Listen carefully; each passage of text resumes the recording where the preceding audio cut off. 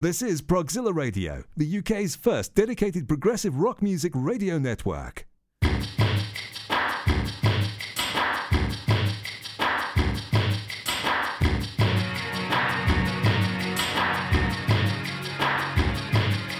You're listening to Tabletop Genesis, a podcast by Genesis fans for Genesis fans.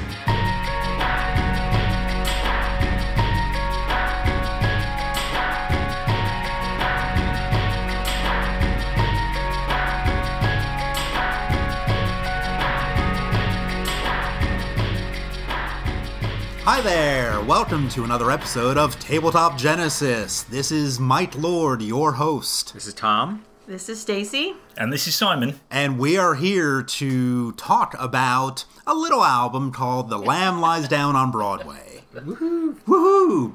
We are, it's funny, when we were ordering the order of the podcast that we wanted to do this in, kind of the obvious thing was to do the Lamb last, but we decided not to do the Lamb last. We're actually going to do Trick last of the main Genesis albums. Why did we decide on that, just out of interest? I think just to be different. And actually, Tom and I were talking that I think the Trick is a happier album. Yeah. And so maybe it'll be nicer to kind of wrap up that part of this podcast on a happier album than a kind of darker, strange, weird album like The Lamb. Maybe.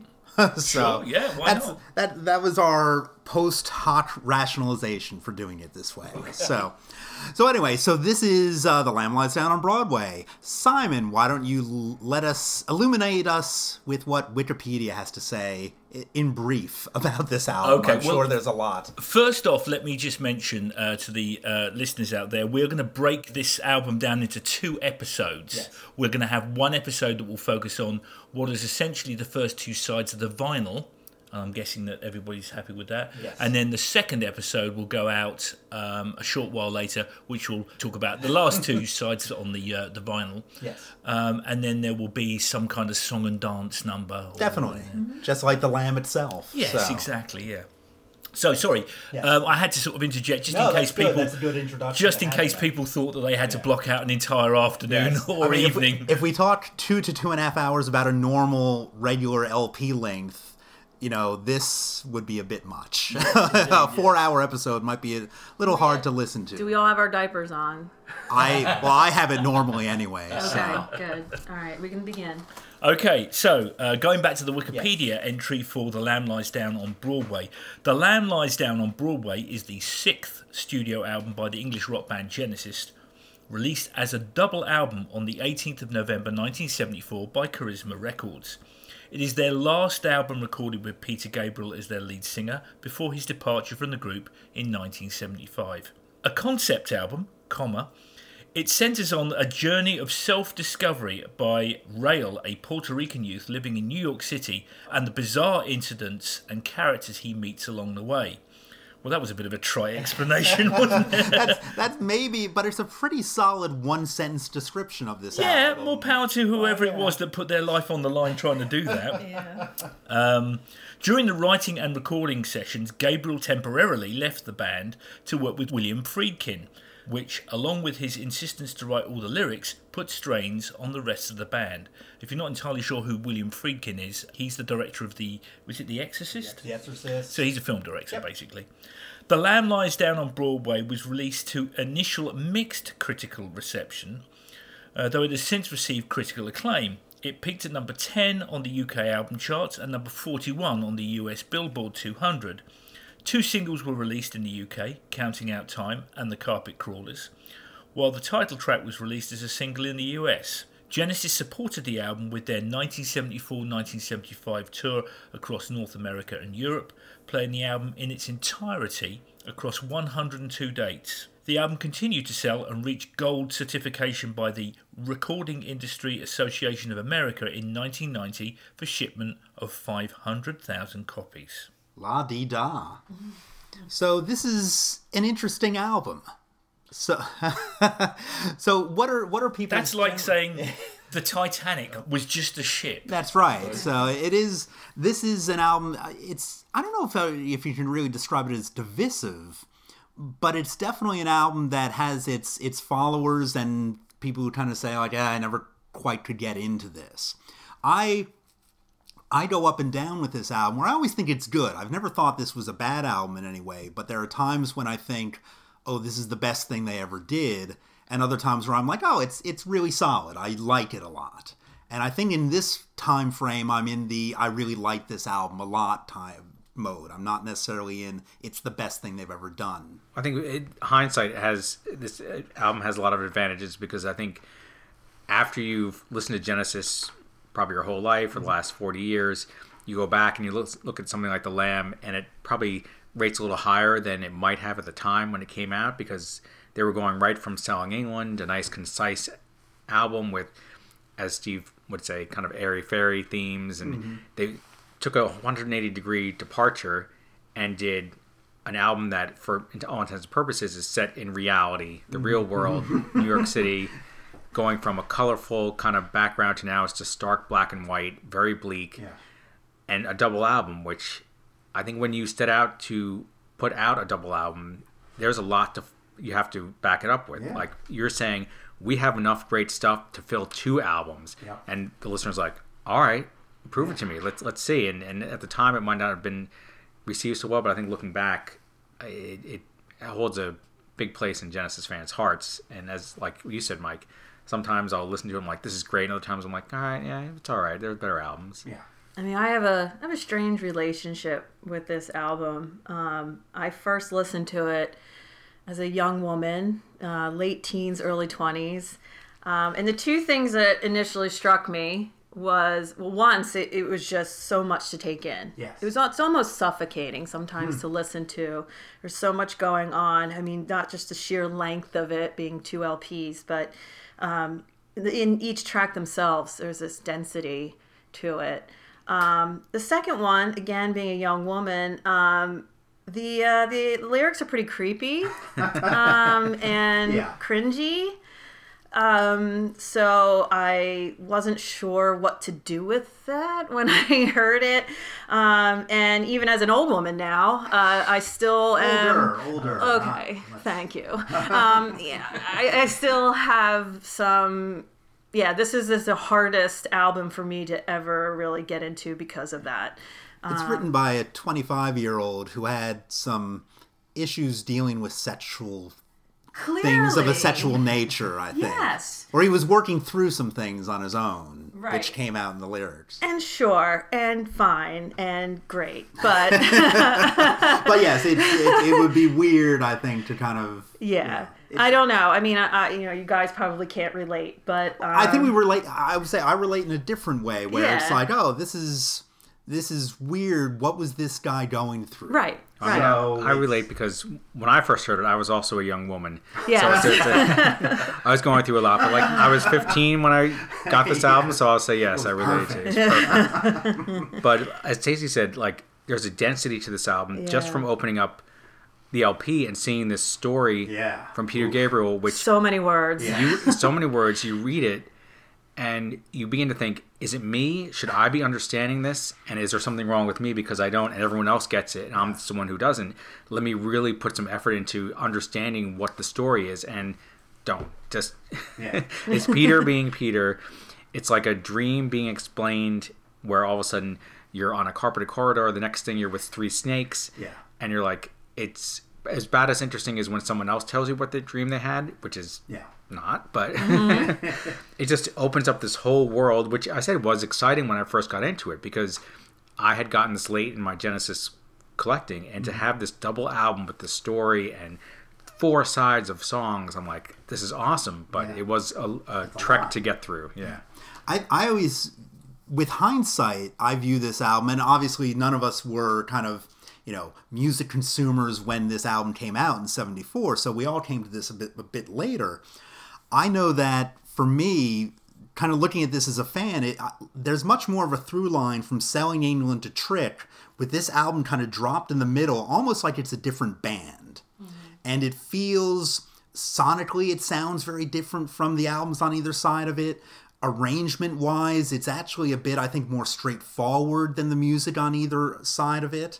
And Stacey's making a face at me right now. But I say straightforward in the way of that it feels a little undercooked to me, whereas those albums sound complete. Right. And I think the nature of the fact that they had to come up with so much material, this all does sound, like you said, not fully formed yet. Yeah. But I see this as actually, I hear a lot of Selling England and Trick in this album. And, we talk about the individual tracks. That'll come out. If I might bring that up. But I actually see this more as a transition. It does stand out. It's unique. And, given what I just said earlier about my, initial reaction and some of the, the connotations that this album has for me, I do love it. I think it is one of the most outstanding albums ever made ever, because it is so unique and probably one of the best concept albums to ever come out. Speaking to your point there, actually, about concept albums, I think that this album is a glorious exercise in ambiguity and overreaching. Yes. Okay. That should be the tagline. Yes. That should slap that on the album covers. For 5 stars. We actually put that in Wikipedia now instead of that other first line in there. So it is great. I mean, I had my kind of conversation about where it stood presently, but this is an album. Re-listening to it for this podcast, I'm like, it's a fantastic album. And when I say that it's kind of lowered a bit over time, but will probably also go up again at different times, that's just the ups and downs of personal feeling about this. I think it always changes based on where you're at in your life. And this album has always been kind of a go-to, I enjoy listening to this. I have to tell a bit of a personal story here just about when I was a teenager. I think I may have mentioned in previous shows the first concert. I'm getting there. So the first show I ever went to was Genesis at Giant Stadium in '87. And it was me and a couple high school friends, and one of our friends' fathers drove us to the show. And on the way back, I was, of the group of us, the biggest Genesis fan. And so one of the kids goes, so what was that old song they played, that In the Cage thing or whatever? And I said, well, that was part of this album, Lamb Lies Down on Broadway. And it's a concept album. And he said, well, what's the story? And I was like, I can't describe it right now. Because we're driving back, my friend's dad is in the front seat. I'm like, how do I describe this thing? And I'm 15, 16 years old, however old I was. And I'm like, I can't talk about all this stuff with this friend's dad right there and everything. But this friend of mine is just like, no, tell me the story. Why won't you tell me? Come on, just tell me the story. And I'm like, okay. It starts out with this character Rail walking, and he's in New York, and this wall comes. And I go through the entire thing, and I try to kind of finesse some things later in the story about castration and whatever. And he's like, no, what are you saying? What's happening? And I'm just like, welcome to the club. Yes, I'm just like, all right, I have to talk about this. And I'm probably getting redder and redder talking about this because I'm like, I'm talking about castration in front of my friend's dad type of thing while he's driving. And I'm like, is anybody that interested in this right now? I tell you, I hate it when I have to talk about castration in front of parents. All you should have said was, imagine a English public school boy writing about being a punk in New York City. Yeah, something he has no idea This about. is exactly how I would picture an English man writing about New York Of course. People talk about their previous fantasy lyrics Yeah. being disconnected from the world. This is even more so because they had even less knowledge of the world that they were writing about. A Puerto Rican street kid named Rail. It's so cute. Yes, and his brother John, not even Juan, but John. And it's just like, all right, this is interesting. They obviously came from the Hamptons. Yeah, of course. I always like Peter Gabriel whenever he's asked about this album. He goes, well, it's kind of like a Pilgrim's Progress.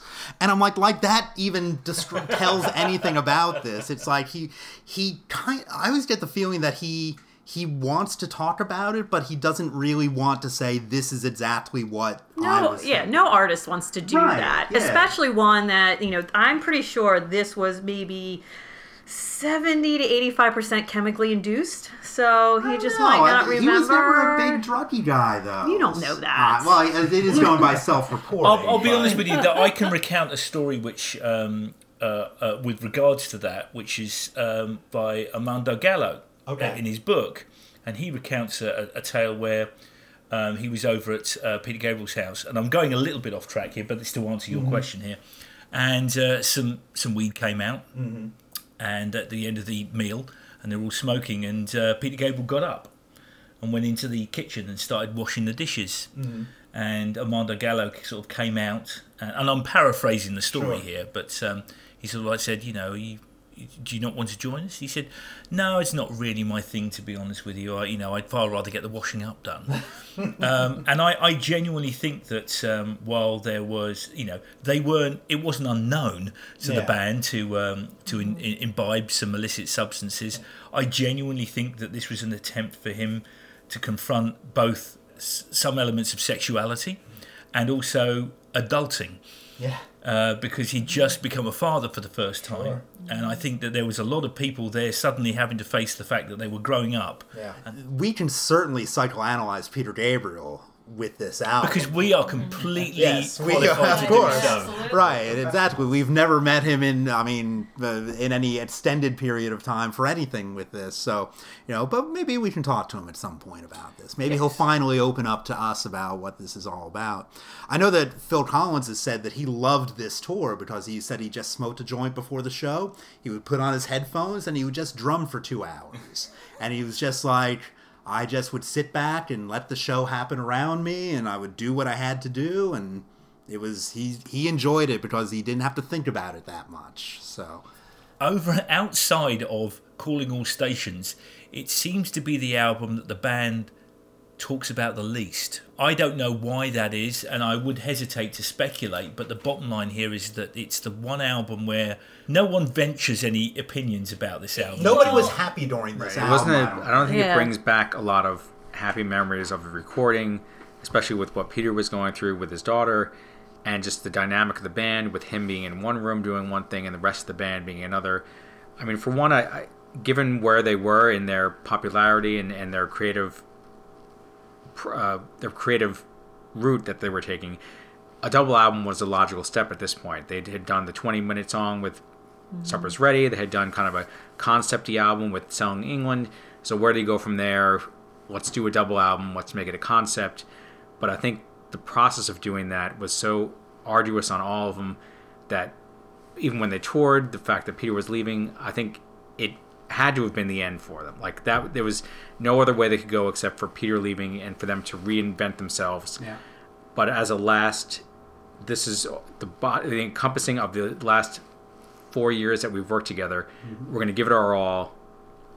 I think it was a good way to finish with Peter leaving. I think if he had stayed, it would have been worse. It kind of worked out. There were tons of ideas on this album. This is not an album that was lacking for musical ideas or lyrics or any. I mean, there's tons of lyrics on this album. So there's a lot of stuff going on here that, it always, you look back and you say, oh, could it have been a little better? Could, some people think that, side 3 kind of gets a little bit kind of iffy and then it comes maybe back towards the end or whatever. But I've kind of grown over and I think I thought that at one point, but I've kind of grown over the time that I think this is one piece of work.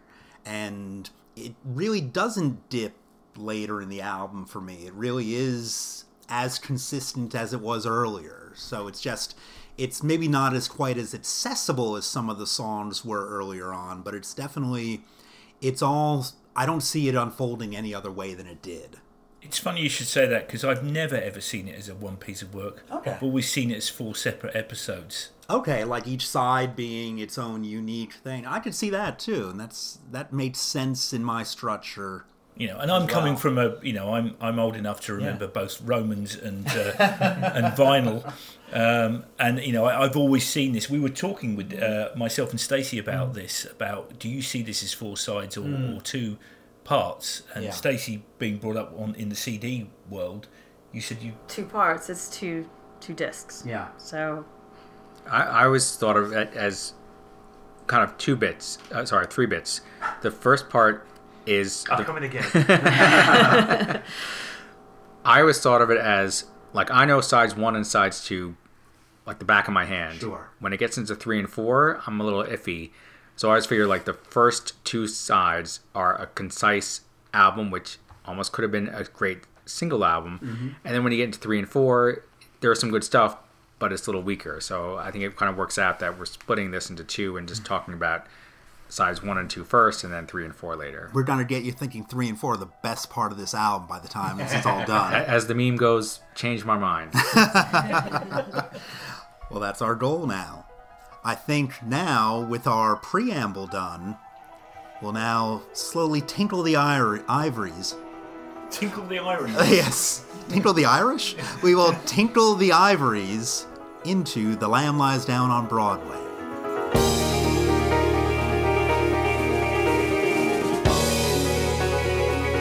And the lamb lies down on Broadway. Early morning, Manhattan, ocean winds blow on the land. Movie palaces now undone. The old night watchmen have their fun, sleeping cheaply on a midnight show. It's the same old ending. Time to go. Get out. It seems they cannot leave their dream. There's something moving in the sidewalk steam. And the lamb lies down on Broadway. Again, this is a great track to start with. I mean, there's something about Tony's piano that just kind of really sets the stage for me. And the little buzzing that happens, that's kind of a guitar noise. It sounds like a bee or a fly buzzing around. That's not fly, because that's Yeah, not fly. fly on the windshield. Yeah, it's just kind of it puts you in a different world right away. It's a very theatrical opening. Yeah, and it Yeah. works for me. It sounds like an overture Yeah. with lyrics. Right, like you know? can picture if they were making a movie of it, you'd have a camera at water height going towards the city. Yeah. It's setting the stage, and I think we've talked about this on other previous episodes, but Genesis really knew how to start an album and grab you from the start. Yeah. So you figure the last 3 albums, you had Watcher of the Skies, Dancing with the Moonlit Night, and now this. I mean, they knew how to do that and how to grab you.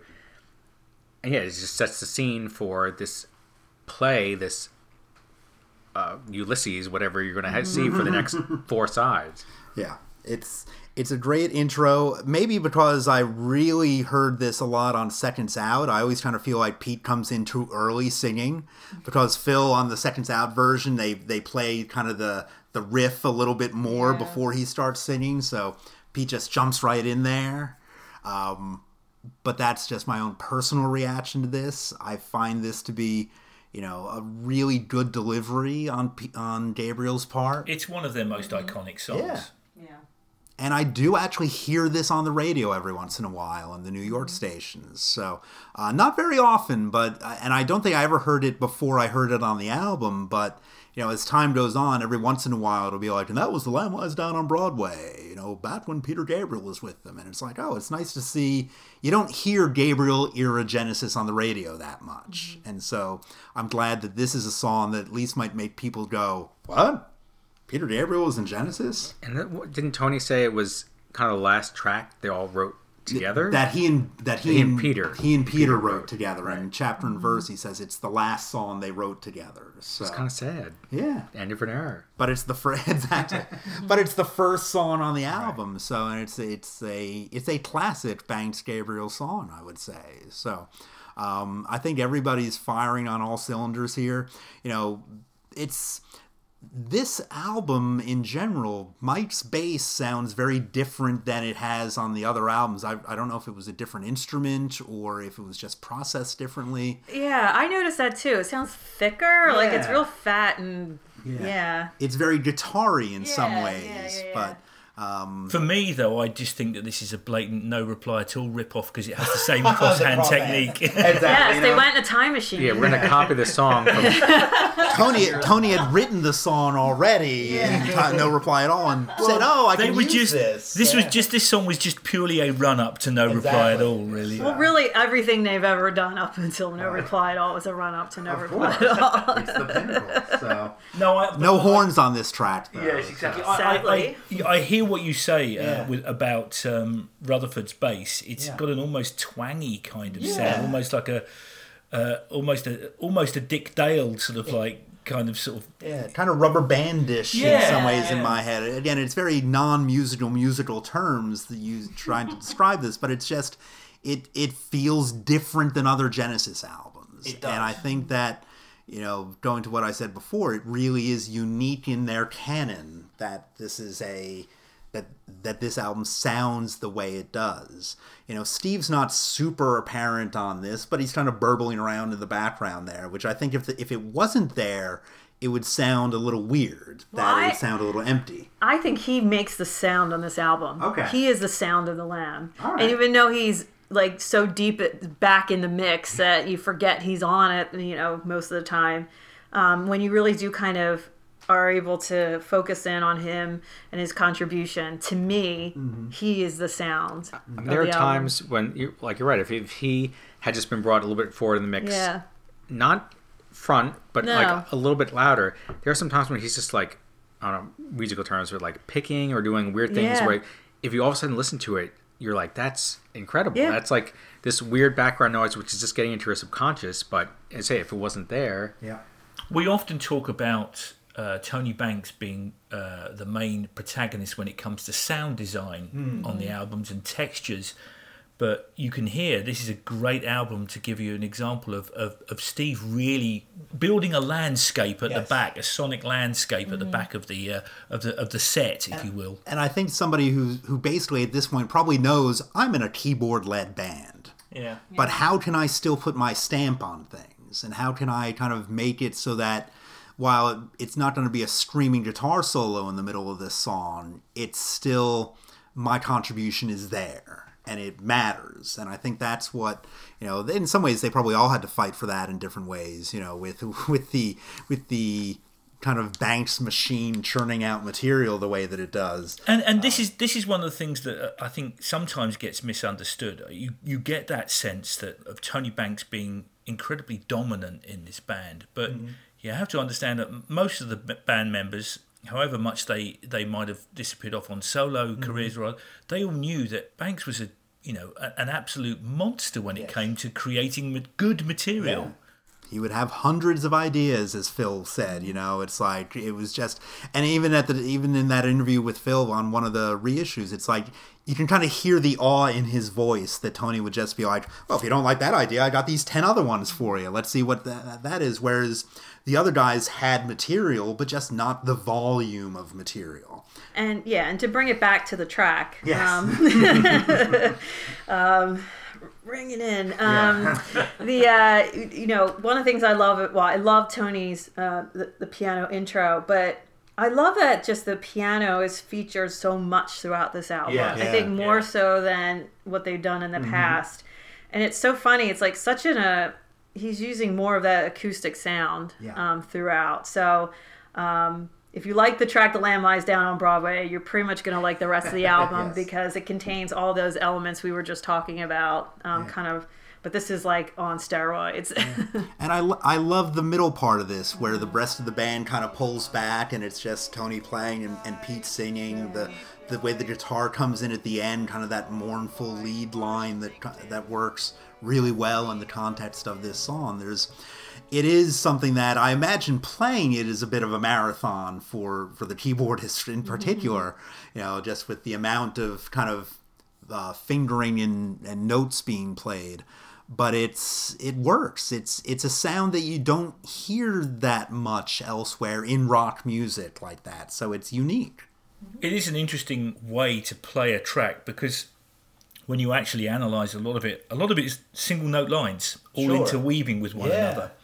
And that's a very unusual thing to hear from a band. It happened a lot more during the 80s when the synths came in and they were all monophonic, but to actually have a song where everything has its own little place which weaves in and out of one another almost effortlessly, but you can hear that this is a band that's been going for a few years and they know how everything fits together. Yeah. They know how to make a song like this work. I know on Gabriel's, one of his earlier tours, when he played this song, it was almost more of a guitar-heavy song as it went on. It was and it's like, oh, it's How's it go? you can just loop that. I don't need to do it again. But it was really just this is a song that I think could have a bunch of different arrangements to it. And because you can choose to focus in on different parts of it, you can probably do some sort of acoustic arrangement of this with no piano at all and have it work in some ways. Maybe having an acoustic guitar. It's because it has a very strong melody. Yeah. And I think that's something, again, that it's very easy to miss with Genesis, is that what really makes their songs work is that they are songs. It's not just a bunch of bits thrown together and like, oh, now we have a song here and it's 20 minutes long. It's that, oh, this is a song we wrote and we really thought about what the top line was and how that works with the chords and the melody and all that. So it sucks you in. And for a first song on a concept album, it's accessible enough that you're not going, oh, they're not penises being cut off yet. So I can That's get what I into always this. think Right. when I listen to an album for the first time. Yes. Wait for the penis. Right. Yes. Wait for it. Right, but we do get characters that never get mentioned in the rest of the song. We get Suzanne, whoever that is. We get the cab drivers. We get a police officer. You know, Rail gets mentioned, but it's kind of like, oh, here's your character. And Well, this is a backdrop. It's I won't say a prelude, but it's there to give you a sense of the volume of people in New York at that point, the hustle and bustle, and his place in it. For as English as Selling England by the Pound was, this is the polar opposite. It's almost make it intentional to say, all right, we're gonna go across the pond now. Everything's gonna be New York, dirty, earthy, and that's when you get everything that is, at least in the first song, you could see that. You could go out in New York City and see everything here, and of course you move on to the next song, and then it becomes a whole another. it is an outsider's view of America. That's a spot-on way of describing it, yeah. And I think just in reinforcing that this is America, this is like you'll see references all throughout the album to American bands, American music. I mean, they end this song with On Broadway from the Drifters, which was an American band, and it's like one of the half a dozen American music references they throw in. I think just to hammer home that we've left England, we've left Knights of the Green Shield Stamp and all that. Now we're we're really into it. Yeah. Basically, it stopped being Lord of the Rings and started being Childish Gambino. Yeah, exactly. So, but it's funny. I always felt that those references kind of peter out pretty quickly even before the end of the first side of side one. It's like, I think that The Cage has the last of that in there. And then it's like, oh, they could not resist the fairy tale pull, the mythology, and their comfort zone, and that's which is fine. It's just fine. They keep trying to get out, and the limelight keeps pulling them back in. Exactly. Ooh, All right, so now we will hopefully not suffer the same fate as the fly on the windshield.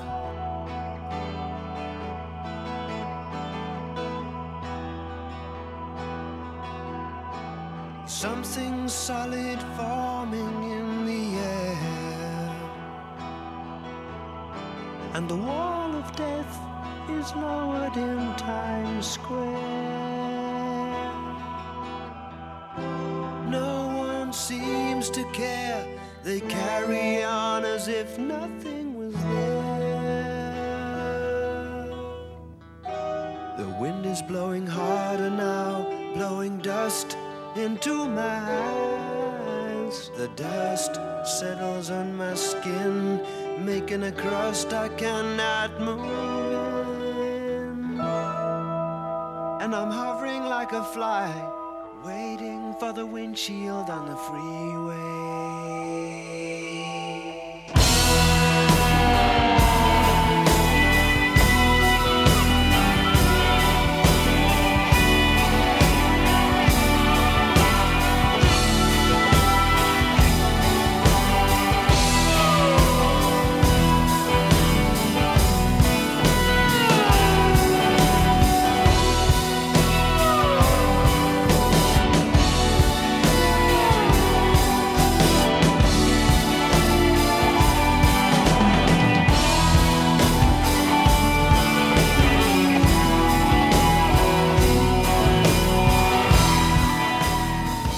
that moment where it goes hovering like a fly, waiting for the windshield on the freeway, into the full band coming in, I can die a happy man every time I hear that.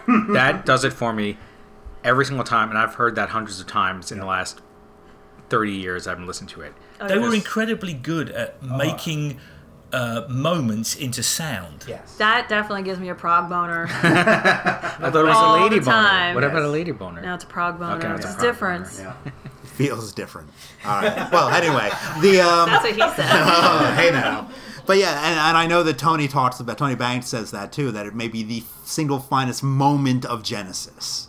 Just that moment what he of says? Yeah, he says just that it works so well and it's just so fitting for the moment that he's like, oh, it doesn't get better than that. So It is very satisfying. yeah, it is. So it's great, and it feels like that's one of those things that it feels like a full band playing. Like you can't really say, oh, that's a Tony idea or that's a Mike or Steve idea or whatever. It feels like that it was, from what they talk about, just them jamming on this idea, and it just comes out from that. That whole thing was set up by the first part of this song. Yep.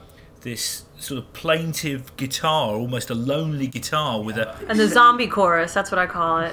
Yeah. It sounds like zombies. Like, Dun, dun, dun. you know, there's like, it's actually like, to me, it sounds like voices. All right. Yeah, There's I like, hear the you mean, higher, yeah. the high range I do, sound yes, is. But it is that moment where you get that, it does set up that sense of Yeah. anticipation before the windshield hits, you know? Oh yeah. And this is the first one thing I noticed going through this, and I might have thought about this before, is that kind of the lyrics that are in first person versus third person, like the first person I versus the third person. This is happening to Rail.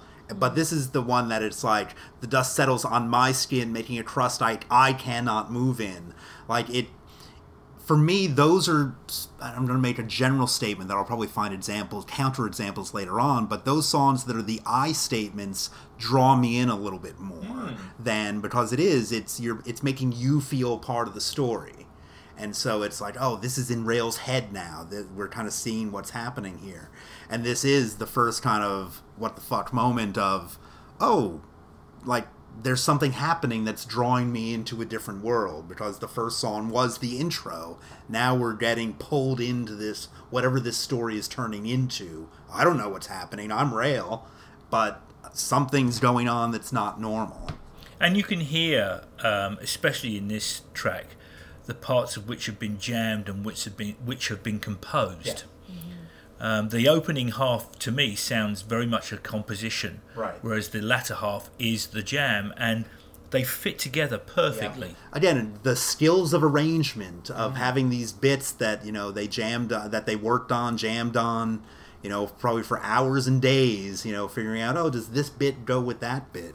If you hear some of the tapes that go around in trading circles of the rehearsals for this, you hear bits of songs that are together in one song but end up being 2 or 3 separate songs, because they had these bits that they, again, at the start didn't know what they were going to end with, but they knew they were strong pieces. And this is one of those ones that it's like, oh, they would kind of jam on this for 20 minutes and figure out kind of like, oh, what are the lines that work in there that will edit down to this. It's almost like this song and The Waiting Room were those 2 bits that live that could kind of stretch out a little bit more than just playing what was on the album. Because when they did this in '76, which is awesome to see on the in concert video, you can tell they're just having fun jamming, and Steve doing his own thing, and Tony's looking to see when he can start the keyboard descent into like the final part of it. I mean, that and Waiting Room are probably the only areas where they were allowed to kind of like, let's extend this for another minute or so and just see what we can do on stage, as opposed to just copying it straight from the album. A band not known for jamming could actually have some of these opportunities here. Well, I think that's because they did the vast majority of their jamming in private. Yes. I do too. I don't call it jamming, but That's in a later song. That's what I'm going to call it from now on. that's my jam. Hey, you want to jam? Hey, whatever you do in your own life, Hey. take your time there. So, but no, I think I view this as the real start of the story. Yeah. So this is, we just got a little intro beforehand. All the But leg this is- kicking dancing girls have Exactly. left the stage. Yeah.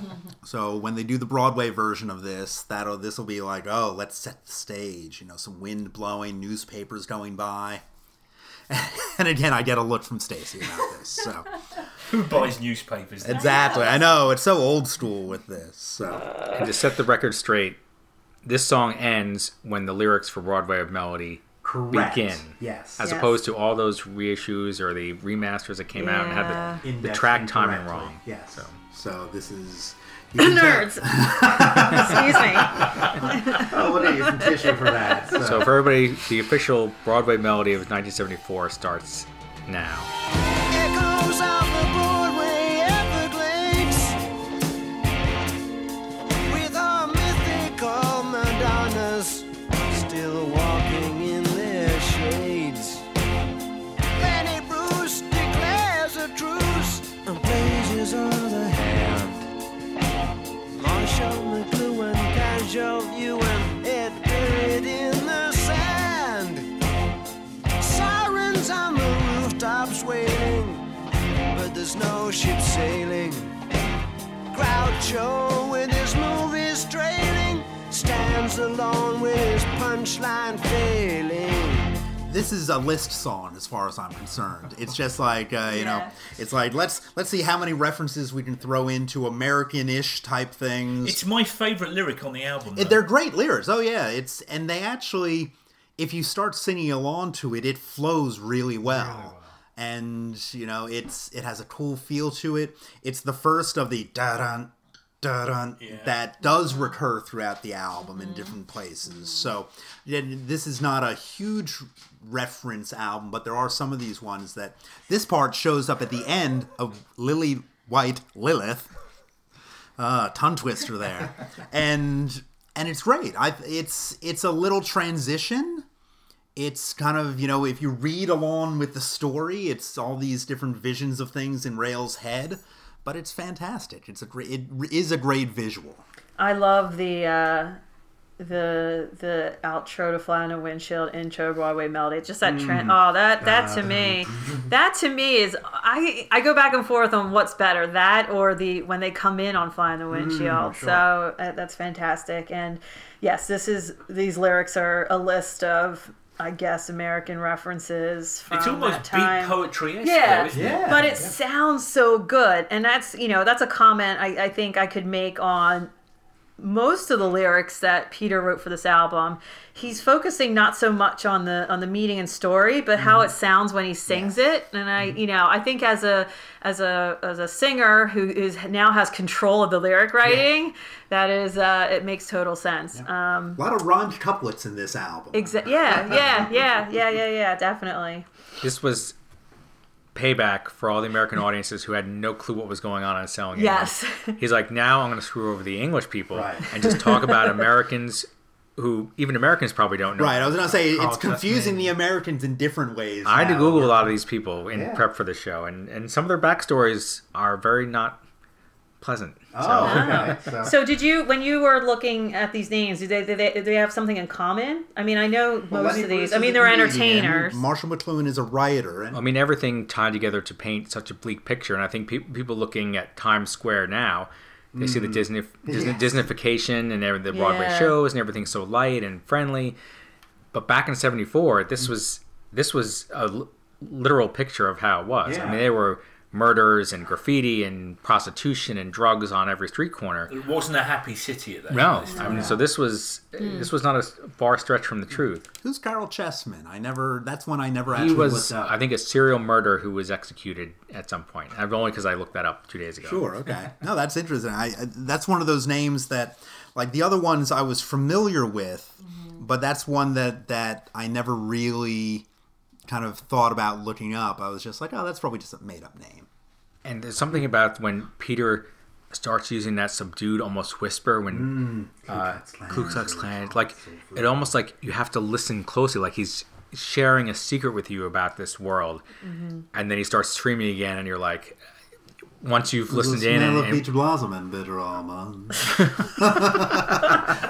Great, now we have Noel Coward singing. I love that kind of tone that I he need a puts in cigarette. there. Yeah, she's like, oh. A Winston cigarette. That's a great little line, the way Yeah. he takes that Yeah. through. There's Howard Hughes in blue suede shoes, and then he just pushes on and goes, smiling at the majorette, smoking Winston cigarettes. That's a lovely little rhyming scheme right It's such there. a musical, Yeah. couple And that there. beat, it's that beat poetry element again. And Smiles and children playing with needles and pins. I always thought that was a reference to that song, Needles and Pins. I suspect you're country-ish probably right. I type think song. it is. It's also one of the things where I love that he goes needles and pins, and the moment he says the word pins, the key changes. Yeah. Sure, Oh, okay. Right, that is yes, also yes. another prog boner moment. So sorry. So is that kind of the transition to? Are we transitioning? Well, so that little prod boner moment for Stacy is the transition to Cuckoo Cocoon. Wrapped up in some powdered wool, I guess I'm losing touch. Don't tell me this is dying, 'cause I ain't changed that much. The only sound is water drops. I wonder where the hell I am. Some kind of jam. Cuckoo, cocoon, have I come to do something for you? There's nothing I can recognize. This is nowhere that I've known. With no sign of life at all, I guess that I'm alone. And I feel so secure that I know this can't be real. But I feel good. Cuckoo, cocoon, have I come to do something for you?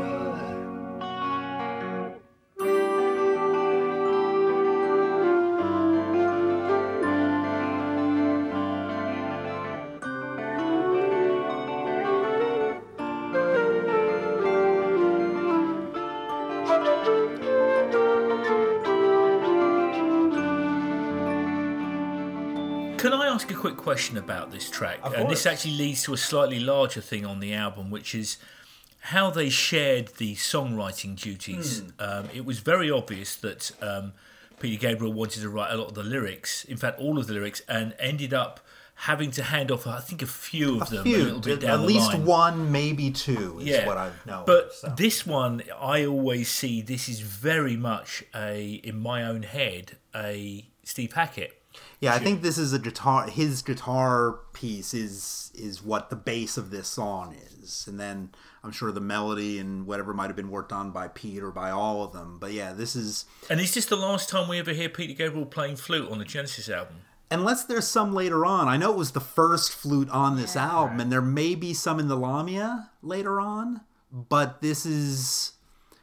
But there's not much on this album because, again, maybe it not being an airy-fairy album in the English twee type of way.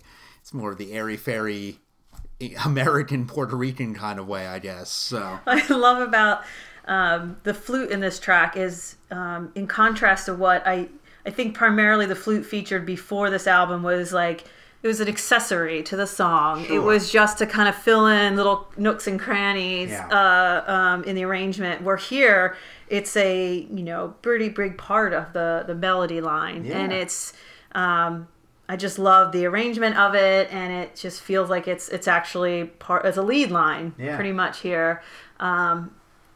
It's also a very ghostly kind of track. Yeah. It's one of these ones which you hear an awful lot of in the latter parts of this album, which you get that sense of distance and loneliness, I suppose. But again, a first-person song too, so you feel it a bit more. Yeah. So it is. You feel a little bit isolated, confused because Rail has had all these different things happening to him, and this is almost the first breather that he has now, where he's like, "Oh, I've been through this now. Where am I? What's happening?" There seems to be a lot of that of "Where am I? What's happening?" moments for Rail in the album. He sort of like tends to be in essence when we were talking about Pilgrim's Progress and that sort of almost Chaucer-esque thing of people taking journeys, which sort of changed them. And I like there's parts of this that are in a weird way comforting too. Looking at the lyrics, I guess that I'm alone and I feel so secure that I know this can't be real, but I feel good. He's very accepting of whatever is happening to him. Like he knows it's weird, he knows it's strange, but he's just kind of saying, well, I'll just go with the flow right now. So, which maybe as a listener, you kind of have to go like, okay, I'm going with the flow here. So I don't quite know what's happening yet. Yeah, you get that sense that that Rail, the character Rail, is a bit of a leaf on the wind. I always thought this was like, you have the first 3 tracks, which are really great. Yeah. You have In the Cage, Grand Parade. This always seemed to be like the speed bump inside one. Like you're really barreling down with the first 3 tracks. This song kind of like puts the brakes on a little bit, and then you go back into the Cage. So I always found the song a little bit forgettable. Do you think it's because it's the acoustic track on this side? It just really didn't do anything. Like there was tracks that I will play from the Lamb on their own because I want to hear what they sound like.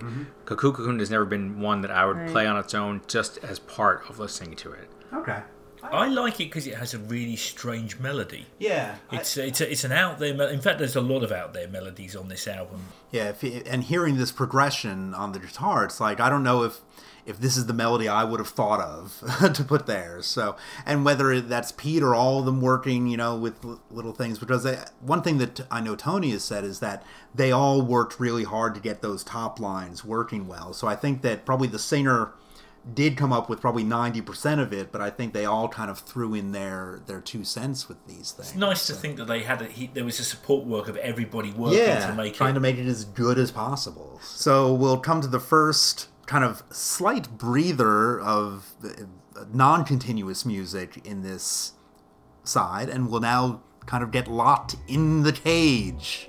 I got sunshine in my stomach, like I just rocked my baby to sleep. I got sunshine in my stomach, but I can't keep me from creeping sleep, sleep deep in the deep.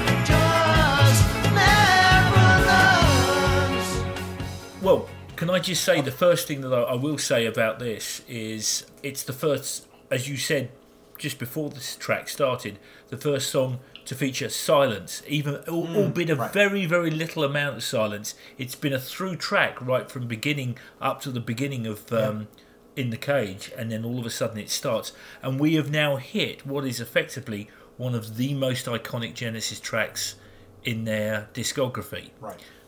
It features, as we were talking earlier on, it featured in almost every tour right up to the end once they started playing it live.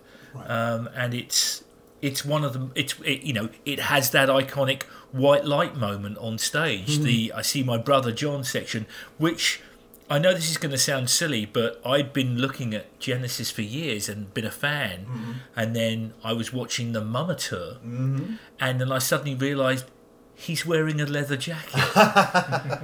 So it just never hit you before. It just never hit me. And I'm not kidding you, I'd been a Genesis fan for close to 8 years before I suddenly realised he's wearing a leather jacket. You're adorable. I think that's the moment, not you describing this, but that moment on that video is when I kind of went, oh, this band is something different. Like, really different here. Just the drama in that. And, you know, watching that back when they aired it on MTV back in the day, before I was just getting into this band, I was like, what is this? So, you know, we've been talking about the live version. Yeah. Do you find that the album version is kind of watered down after hearing so many different live permutations of the song? I don't know if not knowing that this became the live classic that it did, if from this recorded version or even hearing the live versions from the Lamb tour, it doesn't jump out at you. It's good. And I think it has the quintessential Tony Banks keyboard solo in it. Maybe one of the most perfect solos that he's written for the music that it's around. But I know that Tony has said in interviews that until they started doing it with Chester, it kind of didn't flow the way they thought it would. So, like, it always felt... And he's like, it's nothing against Phil, but it's just that Chester had a different feel for it that made it breathe a little bit differently, which I think because they started playing it in 78 on the and then there were 3 tour, and that was the first time they played it since the Lamb tour, and it had a real different feel to it, being a standalone piece of music then. So I think Mama Tour was my first exposure to the song, and having just known songs from Invisible Touch or Abacab or the Genesis album, when this point of the video comes up and you hear the bum bum bum bum bum bum and the audience clapping along, and then Phil starting, you know, I've got sunshine on my stomach, and go, I'm like, this is some wild shit. I said, and just from the reverence that the crowd gave this song, I said, there's got to be a bigger picture to this song. Yeah. And it was just, I knew that it, in the lore of Genesis, even though I might not have even known that it was played on every tour since then there were 3, like, I knew there was something special about the song. And so when I finally got the Lamb, I think it didn't meet the expectations of the live version because I had played the Mama Tour so much, and the double drumming and Chester and Phil's work together, and just the energy of the live album. The studio version was a little bit lackluster, but then if you started with the studio version, it's a great tune. It's just the comparison you really can't make because they're 2 different bands at that point. Well, it's like the middle part with the you know, outside the cage, dun, dun, dun, like it goes on the album version. It's a little bit too fast, and like doing it live, you slow that down just a little bit, give it a little bit more power that way, and it just takes what's a good song into, oh, this is a live classic. I'm sure this song has rarely been played on the radio. You know, it's not a song that, you know, oh, it was a big single back in the day and so it's popular. This is literally a song that is classic because it was played live and it won the crowd over every time. For me as a musician, it has one of the coolest bits of songwriting that I've ever heard, which is the opening section is in 3/4. It's in triplets, 1, 2, 3, 4. You know, it's that triplet kind of feel, and then it bangs down into 4/4 while there's still the triplet feel going on in the background, and that whole business. As a musician, that really did excite the hell out of me, and I'm not entirely sure whether or not they even knew that they were writing what would effectively become a classic at the time. I suspect they probably knew it was a strong song, but again, this is a song which leads 2 separate lives. It's a song which is part of The Lamb Lies Down on Broadway, and it's that live track, because I genuinely think that Phil does a better version of delivering this track live, but there is a moment in the middle section, the Inside the Cage, I See My Brother John, where there is a harmony before he can be gone, and he looks at me without a sound. There is the moment where the harmony comes in, and they have never done a better job live than that moment in the studio.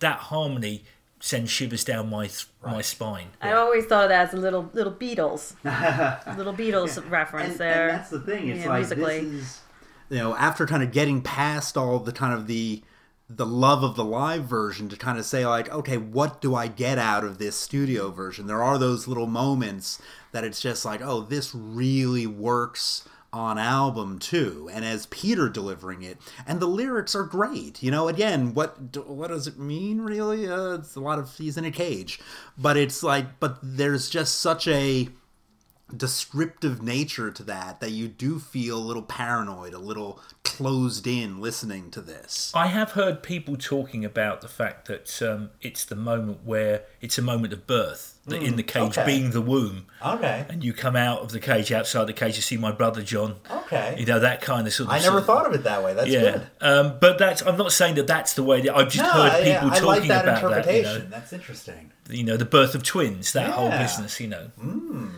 Which again harks back to Cuckoo Cocoon, which is the track where they're inside. But that's all just it's just an interesting sort of like little thing. No, I'll take that. I'll enjoy that. It has another reference. Raindrops keeps falling on my head. Yes, you know, which again is another kind of American, you know, Butch Cassidy and the Sundance Kid type of song, and you know, which I always thought was something from Broadway, and then I really kind of thought, no, that's actually. Like, it wasn't from anything before that movie, and I was like, oh, it's kind of funny that all these things that I kind of assumed were kind of Broadway references really aren't. It's pop culture references of the time, really. Yeah. Right. And My Little Runaway was its own. That's right. Del Right. Shannon had a song. Another one just like Needles and Pins. It's all coming together. I will be curious when we talk about Tom's big poll at the end of this about where this song will land on it, because we spent the first 5 minutes talking about the live version of this, not the album version. So if this song gets a lot of love, I wonder how much of that is from the live version being carried over to this. I think a lot of people just mesh kind of the two together. Like, they have their memories of the live version, but it all becomes one because it's the song is the song, and the lyrics make the song. I've got Sunshine in My Stomach, so of course that's Peter. So like, there's so many contributions to the song as a whole that I think people don't really consciously separate the live version from the studio version. But so if it gets high in my poll, then I'll take it. I think Tony may have said this in our interview with him, but if not, it was in another interview where he talked about that this was a song that, you know, could be performed because he's like, besides the Brother John bit in the middle, you can kind of understand it without knowing the story. Yeah. And I'm like, really? I mean, that was just kind of going through my head. What does that say about the rest of the lyrics? Right, I'm like, real. This is. Well, Tony, you're on the inside looking out on that one. But that's the thing. I think it was funny that's in some ways that's the bit that kind of connects to me emotionally more than anything else in this as a standalone. Yeah. Well, because there's kind of a chorus. Well, there's kind of a chorus. Yeah. You know, he does repeat in the cage quite a bit, and so maybe that's what Tony's referencing. Yeah. And it does follow kind of a narrative, where instead of reading lists of names like Broadway Melody and being in a womb. It's a good structure. Do you know the other thing about the structure on this song, and it's something which not a lot of people notice, is there's absolutely no resolution at the end. Meaning? The tension remains from beginning to end, and there's never a release. Okay. Yeah, because doesn't it just kind of fade out? Yeah. And even live, they go into another section of another song. Right. And so, you know, as a song structure, it's a very unusual thing because it never releases, it never finds an end. Yeah. And it does have, this is the first, on the album, it's the first one that has one of the little interstitial pieces, the bum, bum, bum, bum, bum, bum, the little floatiness at the end. Yes. That actually on the third and fourth sides, those are kind of almost titled separately with Silent Sorrows and Ravine, whereas here it's just as long of a little piece, but it is kind of indexed, titled as part of In the Cage. Yeah, it's an I always kind of interesting wanted them little, like they should have played that somewhere too, just a little Tony bump bump bump bump. You do like your I do like the little musical vocal, bits. your vocal cover. I like to This see. is great because I've never heard the album before, so when you sing it, I know, it's just I want to make sure people I know feel what like I'm I'm talking there. about here. So, but no, this is I love this, and I will say though, listening to the studio version, I do Phil's little vocal fills in my head of the In the Cage. Oh, get me out of this cage, and so it is part of that. So, well, I guess that it's probably time to move on. Everybody say it together now. The Grand Parade of Life. Come on, everybody. All right. The Grand Parade of Life, Lifeless Packaging is the next track. It's the last great invention left to mankind. Screams a drooping lady, offering her dream dolls at less than extortionate prices. And as the notes and coins are taken out, I'm taken in to the factory floor, where the grand parade of lifeless packaging are ready to use. The grand parade of lifeless packaging, I just need a fuse. Got people stocked in every shade. The Russ has been doing well with trade. Stamped and dressed in our fatality. The demons out there, personality with profit potential. Marked by a sign, I can recognize some of the production line. You'll buy it at all. And labor bondage, just wrinkled wrappers on human bandage. And parade of lifeless packaging all ready to use. It's a grand parade of lifeless packaging, we just need a fuse. The hall runs like clockwork. The hands mark out the time, empty in their fullness, like a frozen pantomime. Everyone dressed as representative, wearing slogans in their shrine, dishing out fail-safe superlative. Brother John is number 9. The grand parade of lifeless packaging ready to use.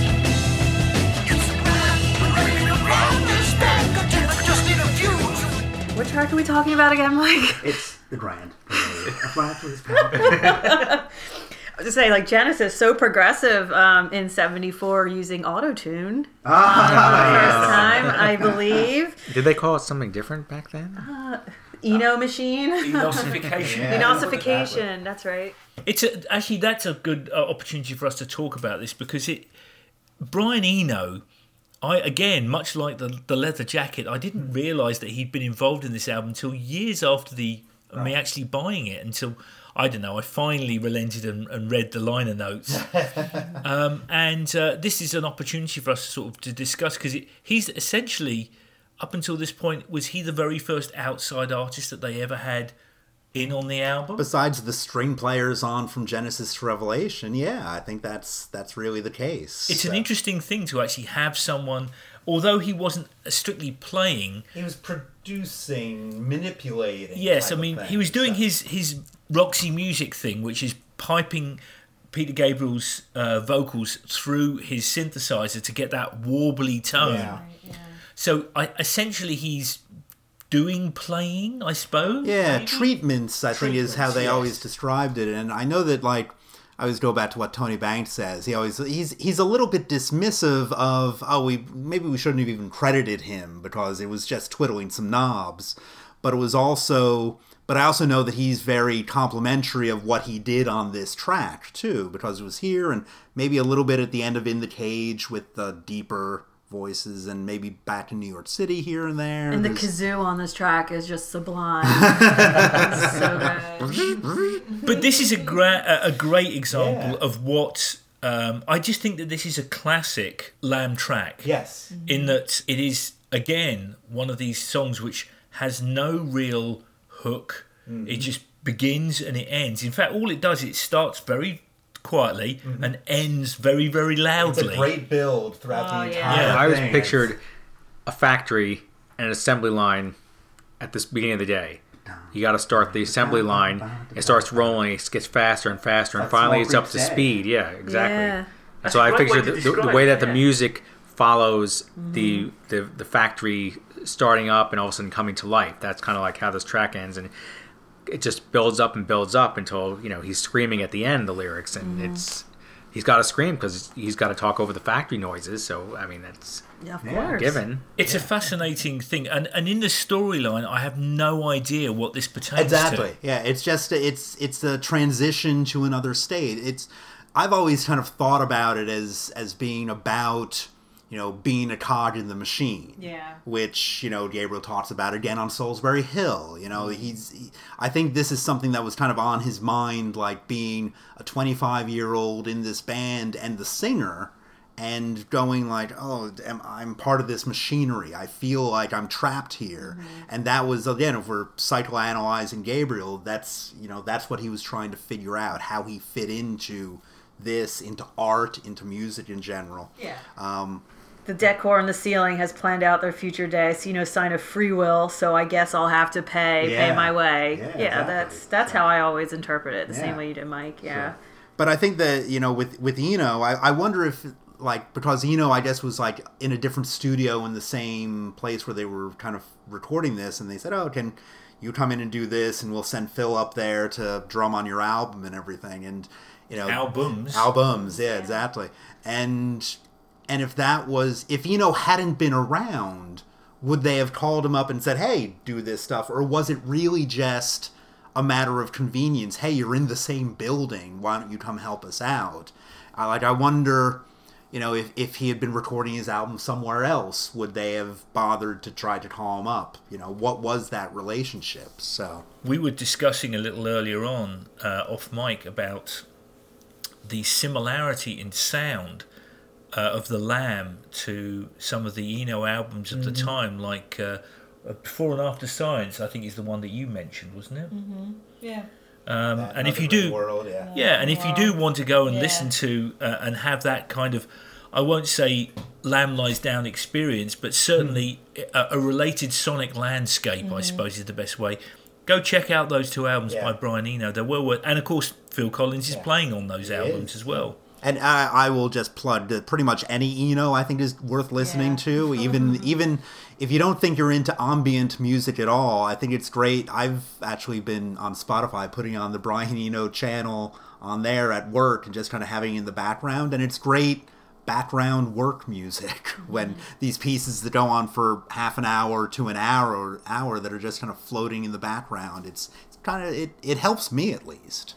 He's an astonishing artist in his own right, and probably deserving of his own podcast. But I am very glad in some ways that the world of Genesis and the world of Eno intersected and intersected at this moment. I can't picture Eno contributing to any other album that they've ever done. Put vocal it was just on Trick of the Tail or something. This was the right meeting at the right time. Right. The right sound of album too, because again, it sounds very different from other Genesis albums, and this vocal treatment is one of those things that's very different about it. So also very different is Hackett's guitar line in this, which I absolutely love. Kind of the slow climbing. I feel like that's my favorite contribution he's done to this album. I love that so much. And it's funny, I think one of the reasons I love it is I didn't really notice it until I think I listened to this on headphones. Because again, he's mixed so low. Which is a bit of a shame. I mean, no conversation about the Lamb can really take place without a conversation about the sound quality of the album. And this is a classic case in point, because I always remember the last dying note, because on vinyl this is the last track on side one. How it seems to you get this sort of shuddering echo, which almost feels like something disappearing down a plug hole. And that's one of the moments where I really thought to myself, even the first time, this album doesn't sound great. Or at least the playing on the album, the production is just, there's something strange about it. I don't know what it is. They sounded much better on the album before, and they sounded much better on the album afterwards. There just seems to be, it all seems to be middle range and no bass and treble. They're like far away and too close at the same time. I know it's a horror. No, it makes no sense, but it's Well, they've always said that they liked the sound of this album, weren't they? Because it sounded like you could actually hear more of what they sounded like live. Maybe. Yeah, it's a little less produced in some ways, but that rawness also. Like, I do think, although, again, some people hate remixes of any type, I do think that the remix of this from 2007 does open it up a bit and kind of gets rid of some of, I guess especially on earlier CD versions, there was kind of a low-level hum that ran through the entire thing, and, the remix was able to get rid of that and just made it a little bit more clear, while still keeping it a little bit weird, and it kind of restored some backing vocals here and there that got either mixed out or mixed very low on this version. the original versions. Well, anyway, it's a very silly song, and But it's great. and yeah, I enjoy it. I think it kind of Why is Brother John number 9? yeah. I always thought that was like a nod to the Beatles. Yeah, Was it not, or yeah. And it rhymes with shrine. Shrine. Or I see either it's a nod to the Beatles, or Here we he. have artistic merit and pragmatism Yes, coming exactly. together. It's brilliant. So yeah, but it's great. I think it's a good track, great track, and a great end to side 1. And this is again another conversation which I think we ought to be having, which is the fact that some of these albums, I mean, especially when you get double albums, the beginning and endings of sides have punctuation which is lost once you put it on a Spotify playlist or a CD. Because this is the you want to hear what happens next. You better want to turn this over. So you end on a high note, metaphorically, just saying, hey, this is what you want to hear. What comes after this, and what comes after this is that we're going to take a trip back to New York City. See faces and traces of home back in New York City.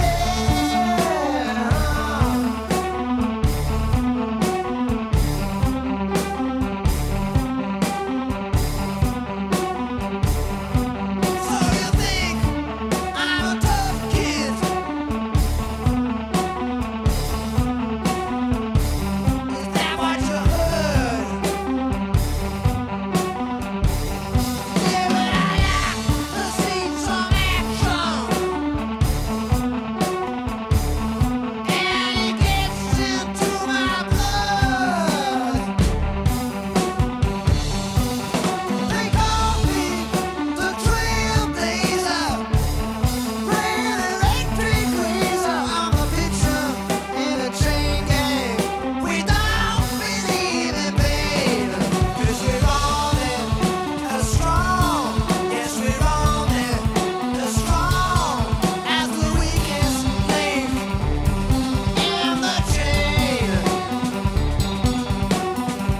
Let me out of frontier. I was just 17.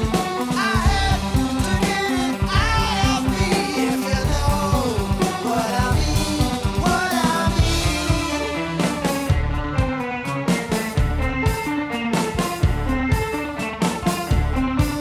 Is it me, or is this track? Yes, or is this track seem to be a very contentious track amongst the Genesis faithful? You get a lot of people saying this is the best thing they've ever done, and other people going, this is just window dressing. They're just trying to be something that they're not. I don't know. I sometimes see things on the internet, and there seems to be a lot of argument about this track. I love it. Yeah, I love it too. I never got the feeling that they were trying to be something that they were not, and I think even the band says that they were never trying to meet expectations of something or copy some of their feel. They just did what they wanted. This was a track that they came up with. It was Mike's Yeah, I think it's Rutherford's stuff. because he It's a rocky thing. Because he does the metal. Yeah, he does the He brings the metal. copies it later in Cats and Rats from the solo album. But yeah, I think this was just a track that it wasn't something that they were trying to do other than trying something new. Yeah. A heavier track, probably one of the heaviest that they've had up to this point. Peter's Knife-like. in Peter has its shouty vocals throughout the entire thing, pretty much, I believe. I think the divisiveness of the song is more about, I think people who don't like this song or like kind of poo-poo it, or they think people who do like the song really rave about it. I mean, I think this is one of the most covered tracks on the Lamb by other artists, or at least the most And it's notable one. Yeah. That, you know, it is because it's got a lot of energy. It is kind of more rocky. Yeah. And It's a highlight on the album. Yeah. Right. I mean, if there's something that other musicians see in it that make them want to cover it. Yeah. As you said, like, I think the famous ones are Kevin Gilbert, Francis Dunnery. That Kevin Gilbert version is amazing. That is fantastic. Oh, it is Jeff great. Buckley. Oh yeah, that indeed, kind of yeah. demoish version. And I just, So- if you go to our Facebook page, I had posted a 10-year-old Yeah. girl is playing this on a piano, just doing an acoustic version of I it. saw that. Yeah. Just to give her props, Camilla Pacovi.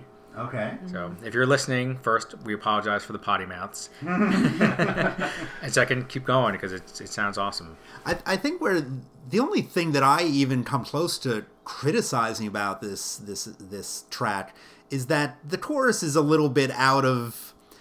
I think the chorus doesn't necessarily fit the rest of the song. The whole "as I cuddled the porcupine" bit. That's the chorus, is it? Yeah, that's what I thought it Well, was- "No Time for Romantic Yeah. Escape" is maybe a Sings it pre-chorus twice. then. It's repeated. Yeah. So it's the only part of the song that's repeated. Yeah. So it's a little bit kind of like out of left field in that respect, but it's the Lamb. I mean, that's par for the course as far as I'm concerned. It's to me that's a feature, not a bug of this song, that it does have weird stuff in it. And if you think this is weird, it's gonna get weirder as it goes along. This so is nothing. yeah, I like that it kind of starts out and end briefly with that. Oh, it's kind of like In the Cage, but it very quickly gets into it's not just bum bum bum bum bit bum bum bum bum bum bum bum bum bum bum, and I get excited about the drama of this music, and it's fantastic. This is one of those ones that if you don't sing along with this one, I think you have a problem. I find it difficult to sing along. Oh, I don't to say I this sing one. well with it. No. but I think I that- meant just in terms of the content of the lyrics, but it is yeah. It is one a fist pumping crowd pleaser. Strange that it never appeared much in Genesis's live tour. No, after the Lamb, they played it on the beginning of the Doot tour as the opening number, and then it moved very quickly after the first 3 or 4. It moved to the end as an encore because I think Phil would blow his voice out during it, and that's actually the tour where Phil turns from singing Phil into shouty Phil. Yes. And I think this song may be responsible for that because he. But was that the only time it ever appeared that they ever played it live post Lamb tour? I think they may have done it once as an encore in New York or something, maybe on, and then there were 3 tours or something like that. But I'm not sure about that. But it was never on. But when you consider how iconic this, Yeah, track is it's and kind of how surprised popular. that it's not. I think it's because it rips your voice to shreds. The if you're demand, the singing it. vocal Yeah. demand is just too much to do that Yeah. every single night. I'm even surprised that Hackett hasn't broken it out on his tours. Like, again, in New York, I'm like, this seems to be an obvious crowd pleaser that would kind of, especially in a New York show. But it is interesting exactly how little guitar figures in this track. Yeah, it's certainly. Well, this is one of those tracks that always makes me go, what exactly instrument is doing these different bits of it? Like, it's the da-da-da-da-da-da, like that's almost like keyboard and guitar doubling each other. I think. I suspect that we're probably talking. Hackett's probably doubling up in the same way that he did for Giant Hogweed. Yeah, sure. There's that sort of like, because we've spoken long and copiously on the whole business of how Hackett and Banks' sound can sometimes intermingle. They can be together. indistinguishable. And this was the real start of that merging happening that gets even more so on Trick and Wind afterwards. So this has one of my best Genesis moments at the end when it's during the last verse when it's the burn into ash. After you said all the strongest beats and laid them down in garden sheets. Laid them down.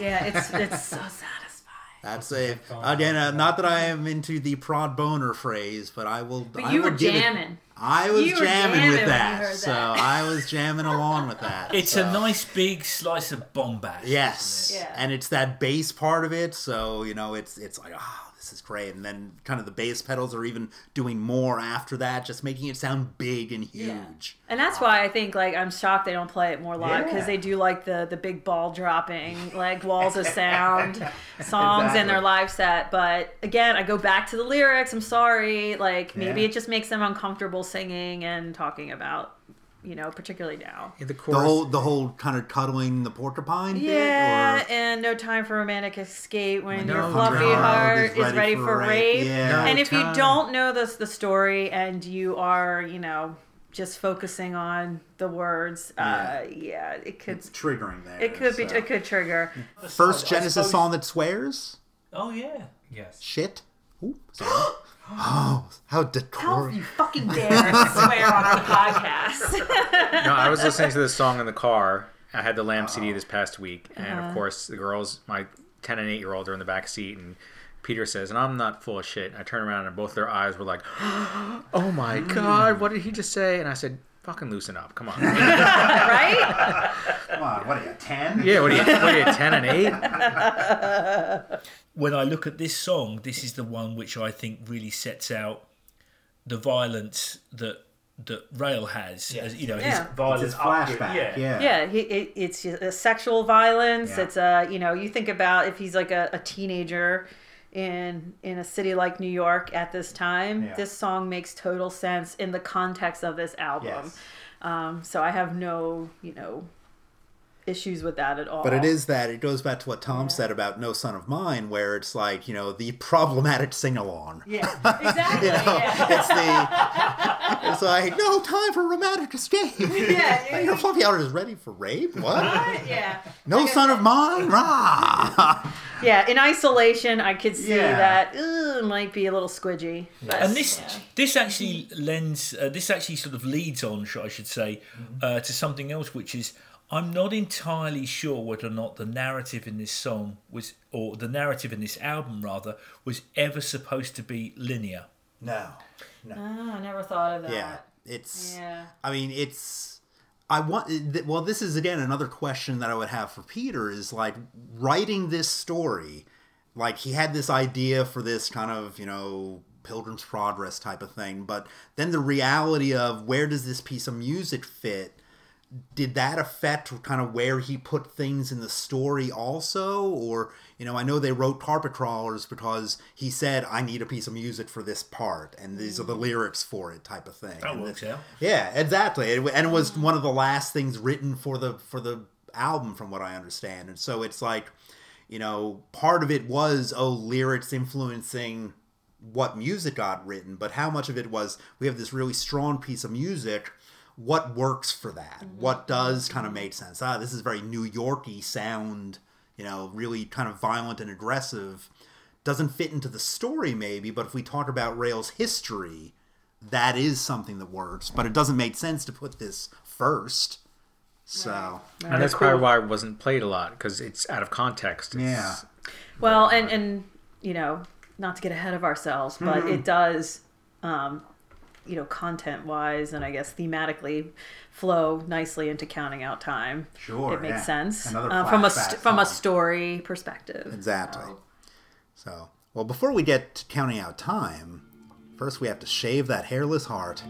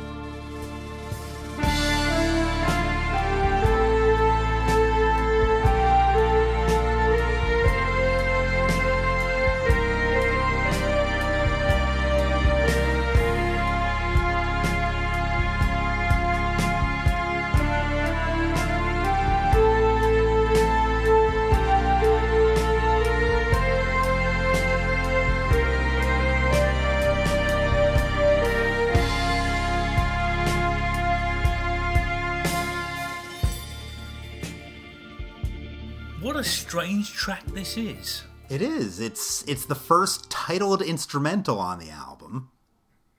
And why else is it strange? The best way I can describe it is a sort of like a melodic murmur, really. I mean, it has that sort of like lift with the mellotrons halfway through. But for the vast majority of it, it almost feels like the kind of thing you'd look out a window while travelling long distances in a car. Yeah, this is an Eno song, I feel like. Yeah. I feel like it was written for the stage show. It was like, we need a break here. Maybe, maybe Peter needed to do something backstage, change during something.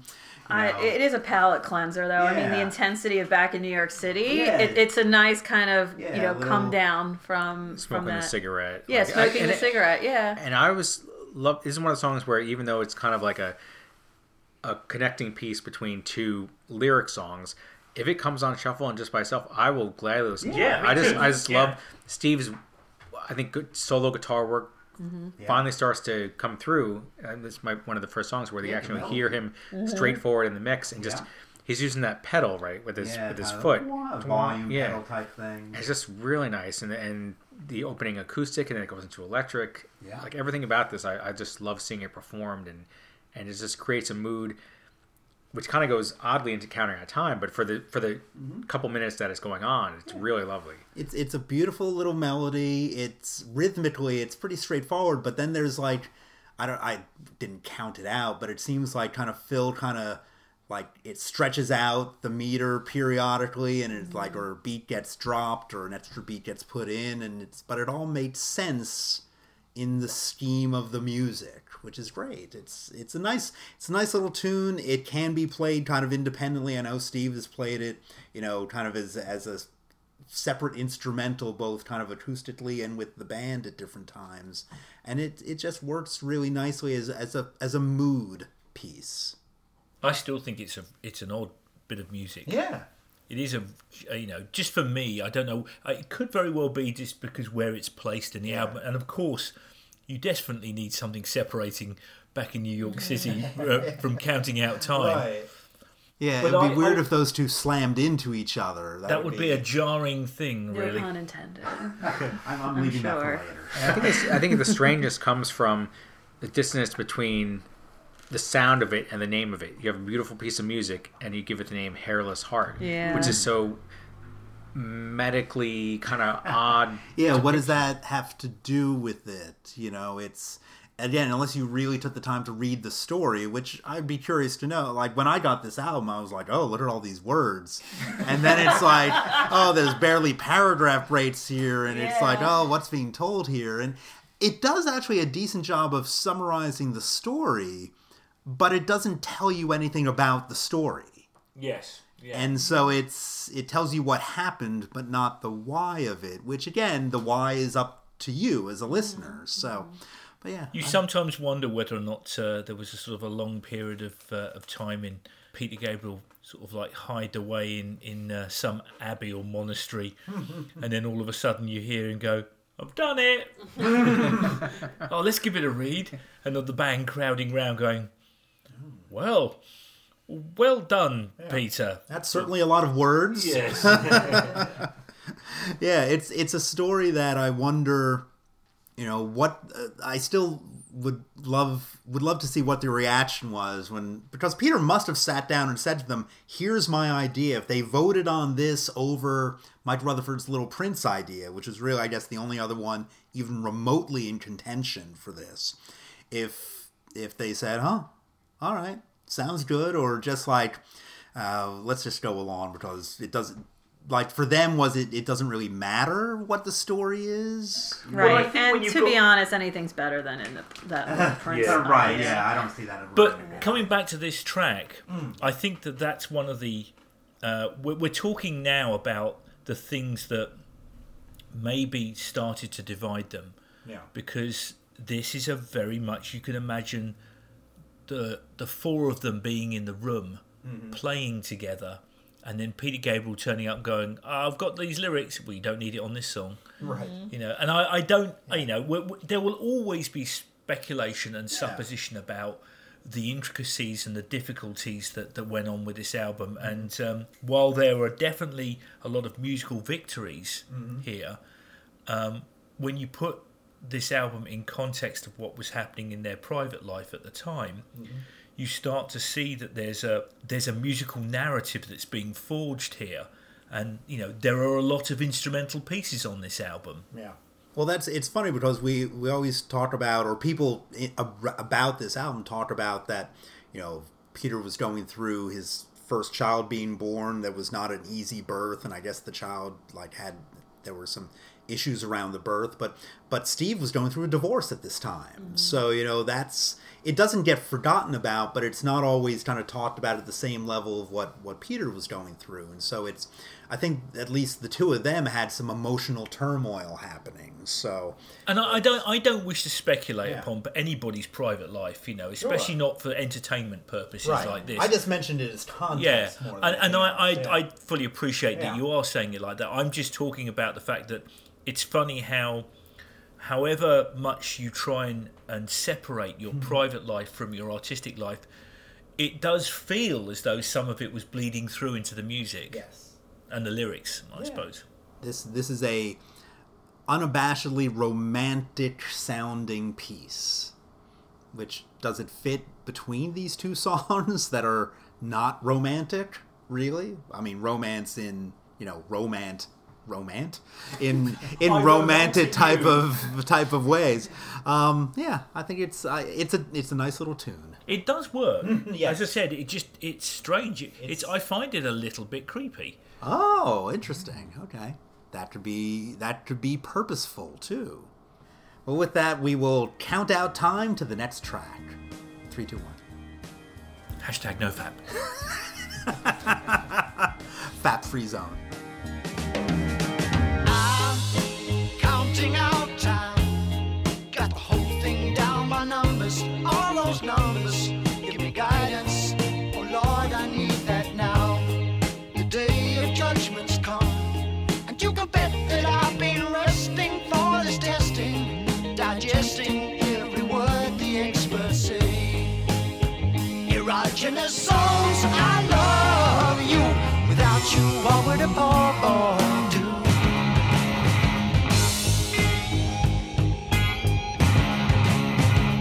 Found a girl I wanted to date. Thought I'd better get it straight. Went to buy a book before it's too late. Don't leave nothing to fate. I studied every line, every page in the book. And now I've got the real thing here. I'm gonna take a look. Take a look. Well, it wouldn't be a Genesis album if there wasn't some thinly veiled sexual song on it. And this is not that song. This is No, not thinly this is- veiled. This is in your face. Yeah, literally. Excuse me. Get that out of my face. Oh my! This was when I went into full cringe mode when I heard this album for the first time. Still does a little bit, but it's a good track. But It is. come that, on, But it is that kind of teenager, I don't know what I'm doing thing, which, again, maybe as a 25-year-old, maybe Peter was still that way, or was able to closely identify with that. He had a kid. I think he knew what he was doing. yeah, Let's hope. But yes, I think that it's a great little tune. My understanding is that this is actually music and lyric is Gabriel's. Is that it's one of the few kind of just like solo Willow songs. Farm moment. Right, exactly. So and it has that feel to me. I thought this was a jaunty- Hackett track. Oh, not that I know of. I thought this was a Hackett melody. Really? Okay. Yeah. No, I'm pretty sure I was all read somewhere Peter. that this was all Peter. So. It's the other interesting thing about this is it's one of the very few places on the album in which a sense of humor emerges. Oh yeah, it's funny. Right. It's got a great. It harkens back to the early days of Genesis' sense of humor with songs like Harold the Barrel and other songs that are meant to be humorous. Yeah. I wrote Jolly Fun. in Jolly my Fun, notes. the wordplay, the way he rhymes different, the ends of lines with the beginning of lines. I just thought it was very clever the way he did it, and it took me until seeing the musical box do this live that I knew that middle instrumental part was not Tony but actually Steve on guitar, Well, that's where you get the "Take It Away, Mr. Guitar." and Yeah. that blew my mind. Was that your leather jacket moment? That was my leather jacket. Yeah, it's I thought that this is a nice little track that is I wouldn't say this is realistic in any way, shape, or form, but it is also I could identify with the younger man reading a book and going like, oh, so this is what I have to do. Yes. I could identify with that. So can I. It's All right. you know, the thing is, Thank you for taking up that mantle. you have to understand that from a male perspective, when you're that age, Tell me. a lady is a foreign land. Yes. It's a foreign world. Nothing works as you expect it to. Nothing seems to be right.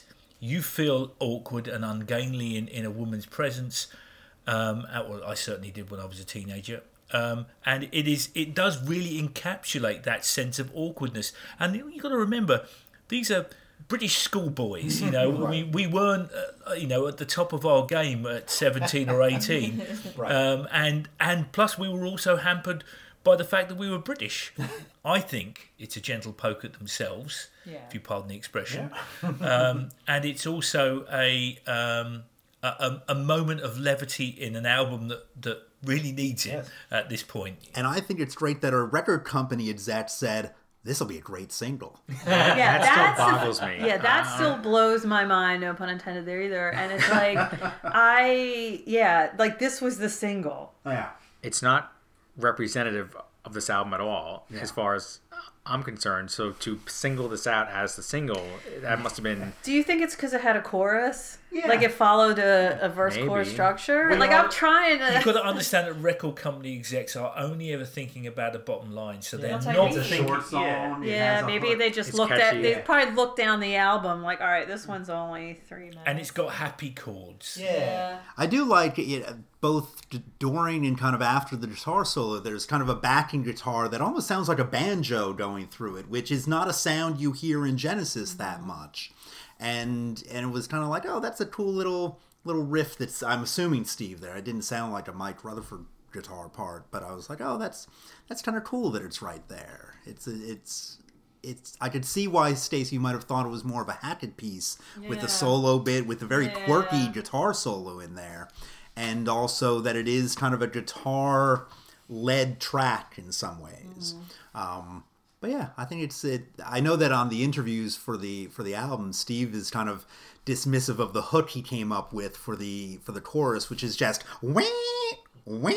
Like he's like, that could have been better. So Wait, how Can you do that again so I can... you want a ringtone? I'll do that later on for you, or Simon can edit it out here for you. So that's. But it is kind of, and I never really thought about it. I was like, yeah, I guess it is kind of a little like. It's not overly creative in that way, but it does fit the song in some ways. And it's not going to be like, it doesn't just make sense. Plus the fact that was the sound you had to make to get British women in a romantic mood. Right. Or well, maybe that's why it went so badly. So is that's what guys thought was in there. I think it went so badly because no woman wants to hear whippy. Whippy, yes, exactly. So That's a deal breaker right there. Yeah. I will say, I really, it took me a long time to realize that the last line of this song is about masturbation. Without you, mankind, handkinds through the blues. That's your leather That's jacket. your leather jacket That was moment. my leather jacket Right? moment. From the second I heard that, I'm like, and then you hear them at the end going, what? I'm like, all right, I know what he's talking about there. That made me uncomfortable. So sorry. We apologize for all men, about this. I like I said, like back in New York City, within the context of this album and from the character of Rail and everything around it, it's wonderful, and it does make me laugh. It's just my female perspective. Makes me interpret things in certain ways. There could be a whole playlist made of horny Peter Gabriel songs. Oh, totally. I think this is on Like a there. box set. I Volume think so. one, Yeah. Volume 1, Kiss That Frog, Digging in the Dirt, different things that you're just like, this The is... Penis Chronicles is what I would call it. Well, this was them doing Anything She Does years before. That's right. So, all right. Well, from one extreme to the other, we're moving from counting out time to Carpet Crawlers. There is lamb's wool under my naked feet. The wool is soft and warm, gives off some kind of heat. A salamander scurries into flame to be destroyed. Imaginary creatures are trapped in birth on celluloid.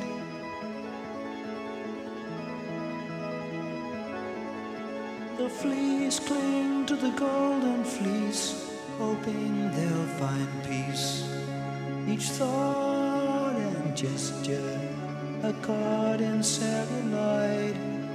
There's no hiding in memory, there's no wrong to avoid. The crawlers cover the floor in the red oak corridor. On my second sight of people, they've more lifeblood than before. They're moving in time to a heavy wooden door, where the needle's eye is winking, closing on the pore. The carpet crawlers heed their callers. We gotta get in to get out. We gotta get in to get out. We gotta get in to get out. Hate it. Get out of my house. This again within the cage. I think every list of classic Genesis songs does include Carpet Crawlers. I mean, Yeah. they played it many times in concert. Even the next tour after the Lamb, they played it on the Trick of the Tail tour, Wind and Wuthering tour. Yep. And I think even all throughout that, they played it, as Simon mentioned, the last song on the reunion tour. Yeah. There's some affection that they have for this song, Yeah. which has lasted for 40 plus years. If there's a quintessential Genesis song out there, this is it. I won't argue that there is one, but if there is, this is it. I don't know. I think to me this is a singer's song. I say that because I think I said on our Seconds Out podcast, probably both of them, maybe two of those. I love that version the most. Yeah. And Phil singing it, Phil owns it. Yes. He owns it after this album was released. Correct. But I have to say that, in my opinion, this is Gabriel's best sung ballad ever. I mean, it is gorgeous, and that's why I feel like the vocal line in this is the strongest part of it, and it really carries it.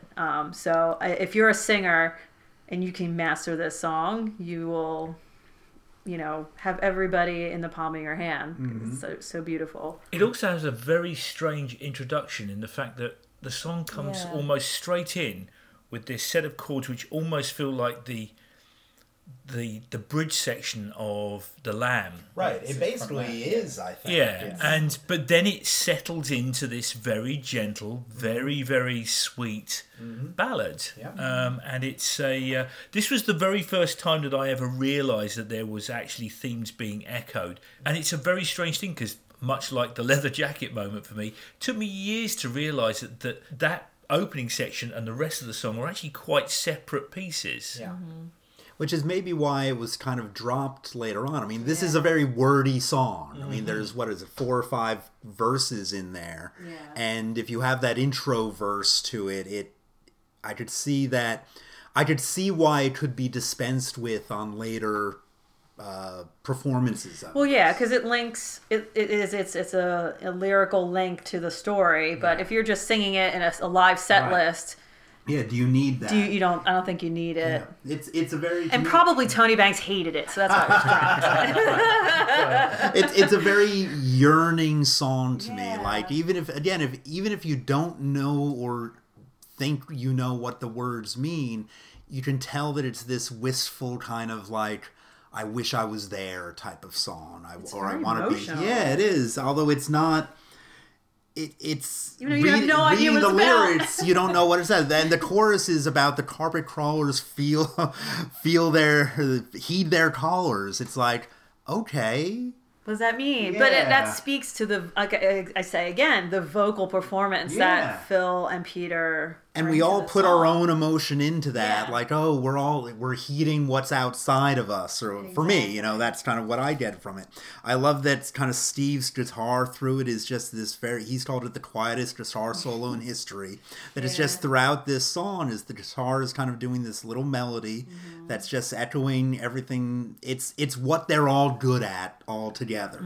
Watching him do it live, Yeah. you have more appreciation for it because you can now then you go back to the album and you hear it more because you've seen him Yeah. do it live Yeah.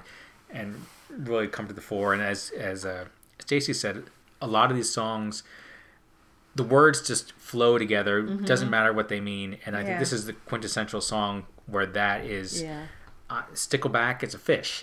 It's like, I don't know what that means. Like, I don't know what And any the of these Pigword means. hates his stickleback. But the way that the words go together and the way that he flows them through his voice, it's just as it brings up an emotion which reading it on paper you wouldn't get the same thing.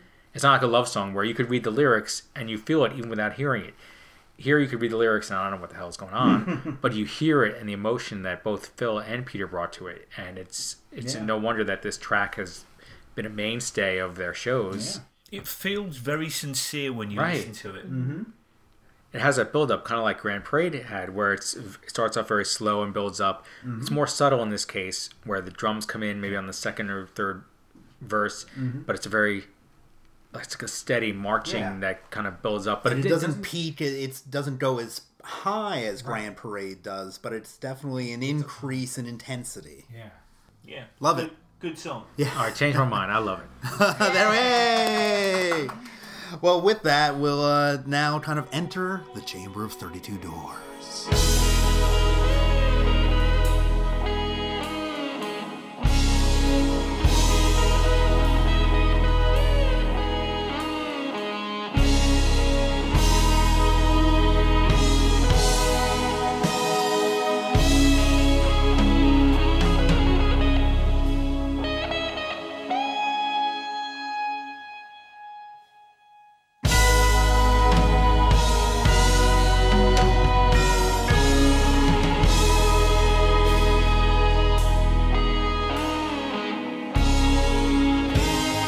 At the top of the stairs, there's hundreds of people running around to all the doors.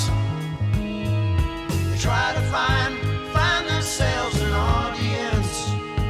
Their deductions need applause.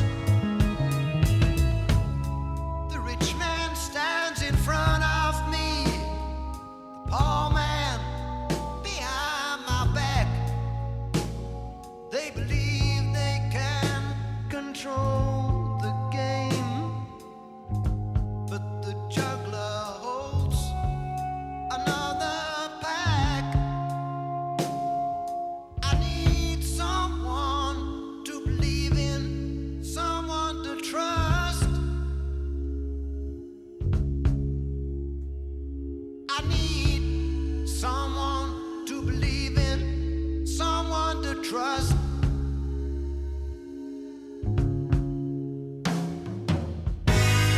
I'd rather trust a countryman than a town man.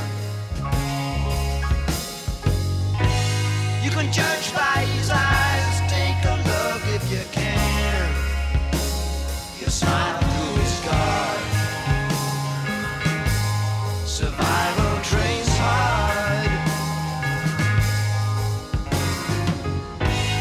I'd rather trust a man who works with his hands. He looks at you once, you know he understands. Don't need any shield when you're out in the field. But down here, I'm so alone with my fear, with everything that I hear and every single door. Here's the thing that surprised me most in listening to this album again recently. This is my favourite track on the album. Good reveal early on. All right. So what is it about this track that makes it your favorite? It's the lyrics, and it was one of these tracks which has two separate paces built inside it, and it's almost like, and I can't say this is absolutely sure, but it's almost like Rail is talking to John, and there's two sections, Yes. and they're sort of talking to one another, and it was the line, "I'd rather trust a country man than a town man," and I suddenly realised that it felt conversational. It felt almost like one person was saying, "This is my opinion," and another going, "Yeah, but," and I loved that conversational tone through it, and I was amazed exactly how much I loved this, and especially how it ends, because this is the last track essentially on side 2. First record, yep. On the first record. And the other thing that I absolutely love is the way it finishes up with the back inside this chamber of so many doors. The whole band drops out, and it's just the vocal and I think the keyboards at that point. And it's the plaintive element of it. It's the I am so lost. I have plaintive last verse sung so well. Yeah, you see. There you go. And it's just the way he says, "Take me away." It's that sense of going back to when we were talking on Cuckoo Cocoon, where it's one of those heads up moments where he goes, "Where the hell am I? I have no idea what's happening," and he's being drawn along. Yeah. I genuinely, it really surprised me how much I warmed to this track. It's definitely a track that Peter really inhabits the lyrics in, and you feel what he's going through. And that line that you talked about, I always like, "The rich man stands in front of me, the poor man behind my back. They believe they can control the game, but the juggler holds another pack." You know, it's again this duality of, oh, you think it's one way, you think it's another, but really it's a third way. Yes. So there's just so much about this that works lyrically, and then emotionally the connection. You know, he doesn't know he's down here alone with his fear, with everything that I hear, and every single door that I've walked through brings me back here again. No matter how much I'm trying to change, they keep pulling me back. I get a sense of desperation. Yes. There's a real sense of it, and as you say, he's able to sort of emote what is going on from the words in his performance. I love how the guys in the band are able to suddenly come together with these very positive, almost country-like chords. Slight country feel. We are mind melding simpatico. here. We are. And and then it drops away again to these very sad chords, and it's I love that. And again, no one was more surprised than me to realise exactly how much I loved this song. Do you need a moment? I do. I'll be over here. Okay. You can choose any one of these doors. Yeah. The chorus has that very kind of sad chord progression to it, and it's just like, oh, it does just work emotionally in a lot of different ways here. It's a hidden gem. Yeah. Oh my God! Did you just write hidden gem? Hidden gem. Oh, you see? You guys are dorks. You're copying my notes. I love this song. I love it as the side closer. Yes. Like, I think it's the best side closer they've ever done. Oh God, it is. And it's my favorite lyrics on the album, even though it's not my favorite track on the album. I do think though it goes on a little longer than maybe it should. Fair like point. there's a point every time I listen to this, and I know this album inside out. I know the song inside out, but I think it's gonna wrap up, Yes. and he keeps going. Oh, there's another verse. Oh, okay. We're not done yet. But other than that, I think it's gorgeous. I'd say something, but Simon already said everything I was saying. go. Like literally verbatim. Testify. But Same. it's the hidden gem on the album. Great I way to heard end that the already. album. I think just this song has lots of room to breathe, which I think they were happy to do a double album because they didn't have to condense as much Yeah. sound into 2 sides as they could expand into 4 sides.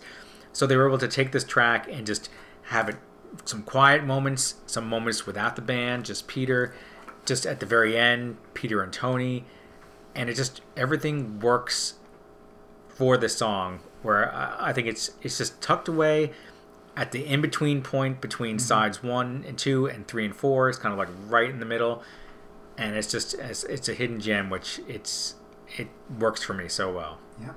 And it makes you want to come back for more, right? Yeah. Yep. How will we get out of this sadness? You gotta count out time. You gotta hand-kind through the blues, Through the Mike. blues. Hand-kind through the blues. That's right. Mike's always had a bit of trouble in zone Gotta number crawl 7. on that carpet. So now, gentle listener, we're going to give you a little bit of a break and leave you in suspense to think about the second half of this album. What will Tom and Simon agree upon in part 2? What song might be lightly sexual that Stacy will comment upon? And what am I going to say? I don't know. Will Rail find his penis? Will Rail find his shooby-dooby? Come back next time for part 2 of The Lamb Lies Down on Broadway. We'll all be back. So, bye, Tom. Bye, Mike. Bye, Stacy. Bye, Mike. Bye, Simon. Bye, Mike. Bye, Mike. Bye, Mike. Me back here again. I've got to find my way.